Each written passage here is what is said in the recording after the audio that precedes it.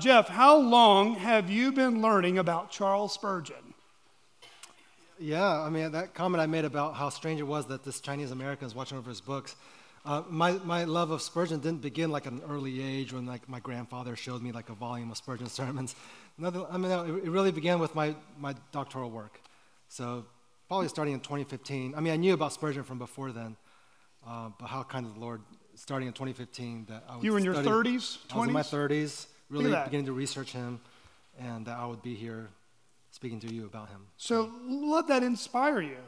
If you have really never read any of Spurgeon, within 7 years you could have a You could be- PhD and You running could be the watching over the library. Spurgeon Library. Yes. But yeah, so not as long as you might think.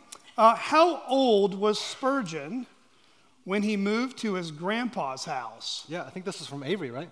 Oh, yeah. Avery's been buzzing on that one since we watched the documentary. Off the top of my head, I think he was just about 1 year old. 1 year old. 1 year old. Yeah. Which is really young. How were Spurgeon's sermons preserved and kept through the years, particularly the oldest ones in his youth? Yeah, so, his sermons begin to be transcribed starting in 1855. So he arrives in London in 54. He's called as a pastor. By 55, his sermons are starting to be published. So somebody would be in the congregation listening to the sermons. There would be multiple transcribers just taking out word for word his sermons. And then he would take those transcripts, edit them on Monday, send them off to the publisher. They would come back with galley proofs. He would edit it again. And then by Thursday, it was out on the streets in little booklets. And by the end of the year, they're collecting all those sermons and publishing them in like a single volume. So Passmore and Alabaster was his original publishers. So you can still sometimes find those volumes of sermons on eBay or whatever. But then in the 20th century, there was a publishing house called Pilgrim Publications that went and republished all 63 volumes of sermons that were published by Spurgeon. Now, before 55, for the lost sermons, we found his earliest sermon notebooks there in Spurgeon's College, UK. And it was just in their archive room, sitting in a box, and kind of discovered what those were.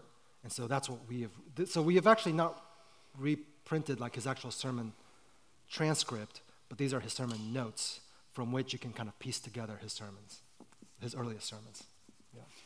These are going to be a rocket fire. Yes, I think some of these I could try to answer and just see how far off I am. How many elders did they have to care for that many members? Was it about 30 or 40? Yeah, at the height, about 30 or 40. It's about 30 to 40 caring for close to 5,500 or 6,000. 6,000. 5,000. Yeah. Lots. What's your favorite Spurgeon work? If you had to pick one, that is a dangerous thing to ask someone on this topic, Yeah, but that at is least hard. top of the list. At the top of the list, I think I would put his autobiography. Yeah, 4-volume autobiography. It's such a fun read. So those black books back there. Because Spurgeon himself, I mean, he works on this, and he's writing his autobiography as a pastor, so he's meaning for it not to be like a work of history, but he's teaching you about the Christian life also, so it's really rich. I think I heard you answer this one already. How many years did Spurgeon independently basically fork the bill to fund the students in the pastor's college before the METAP added to the ministry budget? Is it about 7 years? Yeah, for 54 to 61. And it was Spurgeon forking the bill in terms of the sale of his sermons, but it was also Susanna being very frugal and figuring out ways to feed these students and provide for them. So he would say, it was possible as a team effort from him and Susanna working together. I'm going to try to get ones that are a little simpler to ask.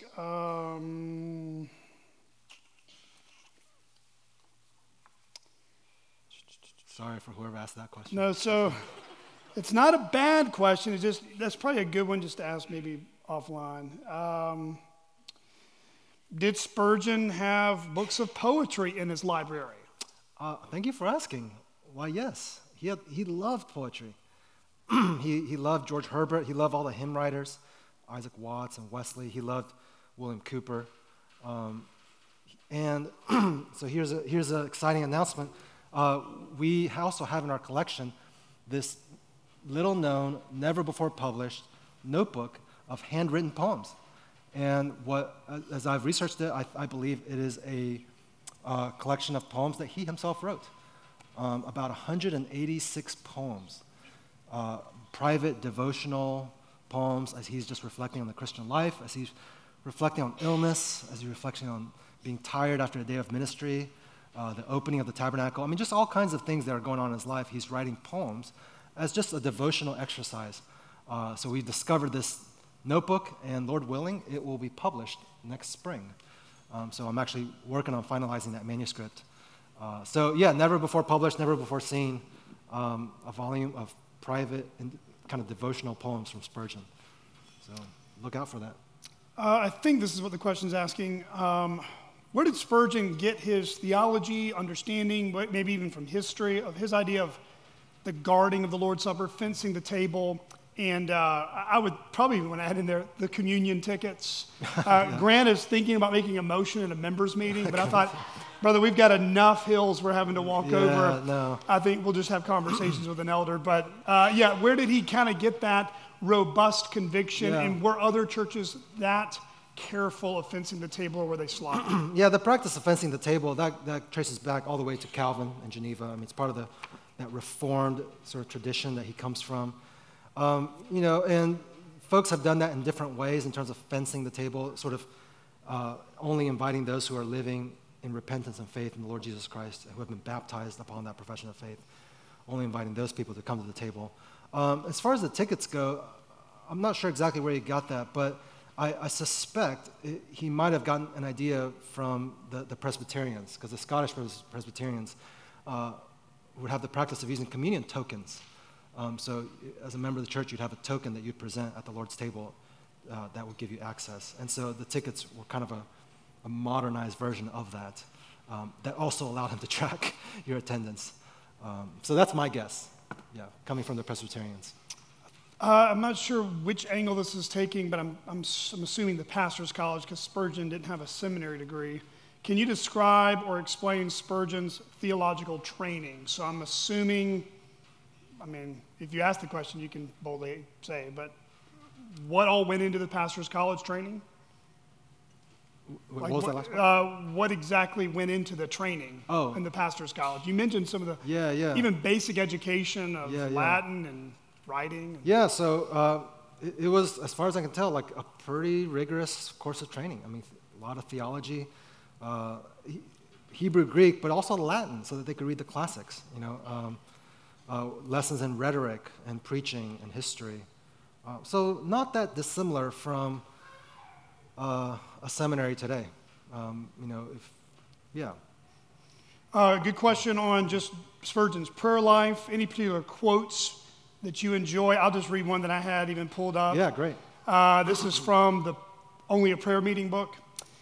Spurgeon said, "If I have been useful to you in any measure, pray for me. It is the greatest kindness you can do to me. If the word is spoken by these lips have been a means of grace to your children, plead for me that others of the young may be brought to Jesus by my teaching. If you would find my ministry more profitable to your souls, pray for me still more. And let it not be said of your minister that you do not profit by his preaching, and that you have not, because you ask not. Beloved, let us wrestle in prayer, for untold blessings are to be had for the asking. As a church, we have been especially favored, but we have not exhausted the possibilities of prosperity or the resources of heavenly power. There is a future for us if we pray. Greater things than these lie behind the curtain. No hand can unveil them but the hand of prayer. The singular blessings which have rested upon us in the past call upon us to pray. The marked prosperity and unity of the present invite us to pray, and the hopes of the future encourage us to pray. Behold, the Lord says to you, ask and you shall receive. Brothers, sisters, slack not your asking, but for the love of souls, multiply your petitions and increase in your importunity." So there's a ton of quotes by Spurgeon on prayer. Yeah. Do you have any off the top of the cuff there? Well, my favorite story, where he talks about sometimes praying, leading his church in prayer in the service, and feeling so close to the throne room of God, that when he finishes his prayers and opens his eyes, he's disappointed to find himself still standing among the mortals, of this world. But you get the sense that, he was one who, in his public prayers, reflected something of his private prayer life. He wasn't putting on a show. He really communed with Christ. One of the things, too, you'll notice if you read through his stuff, and even in Jeff's book, you might ask, what were the church services like at the Metropolitan Tabernacle? The sermon, the prayers, et cetera, and so forth. One of the things you'll find is that there was, to my understanding, no musical accompaniment. That's true. It was all sung a cappella. We're talking 5,500 people or so. And you even have in your book, I love that favorite quote, that every once in a while, or probably often, just like it is for us, when you're getting up to sing that first song, sometimes it's a little rough. Well, even at the Metropolitan Tabernacle, over 5,000 people, you would think would sound like a rustling, amazing choir. And it said like it was like awakening a giant from sleep. It was a little groggy at first, a little rough, but the singing would carry on, especially in light of the sermon. So just some encouragement. As grand and as massive as the facility was and the gathering, there were real people just like us. And even Mark Twain said he was bored out of his mind, basically. That's true. Only God can produce that kind of changed life, whether it's a gathering of 13 people Amen. Or 1,300 people. Yeah, amen. Guys, let's give a hand to Jeff for his time.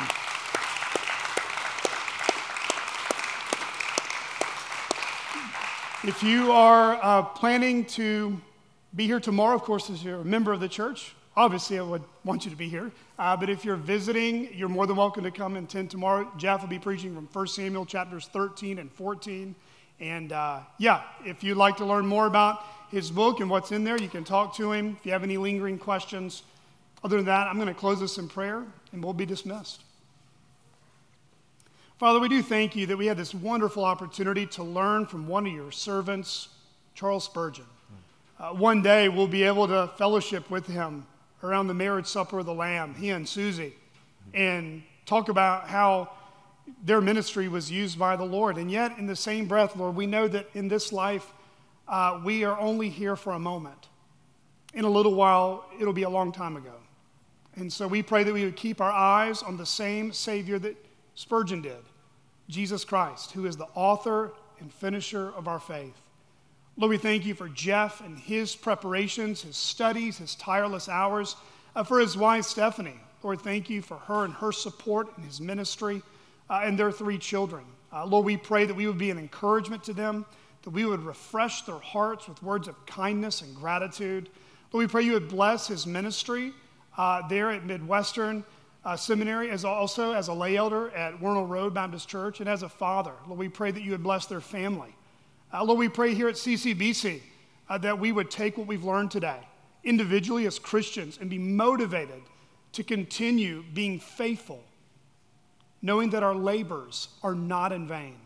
Lord, also we pray that here as a local church, that at CCBC, whether we have very slow growth or we have long-lasting, abundant growth, Lord, we pray that we would remain faithful and other churches represented here would be faithful to the gospel. Lord, we love you. We thank you. Lord, we pray that we would not take these blessings like this morning for granted. In Jesus' name, amen. Amen.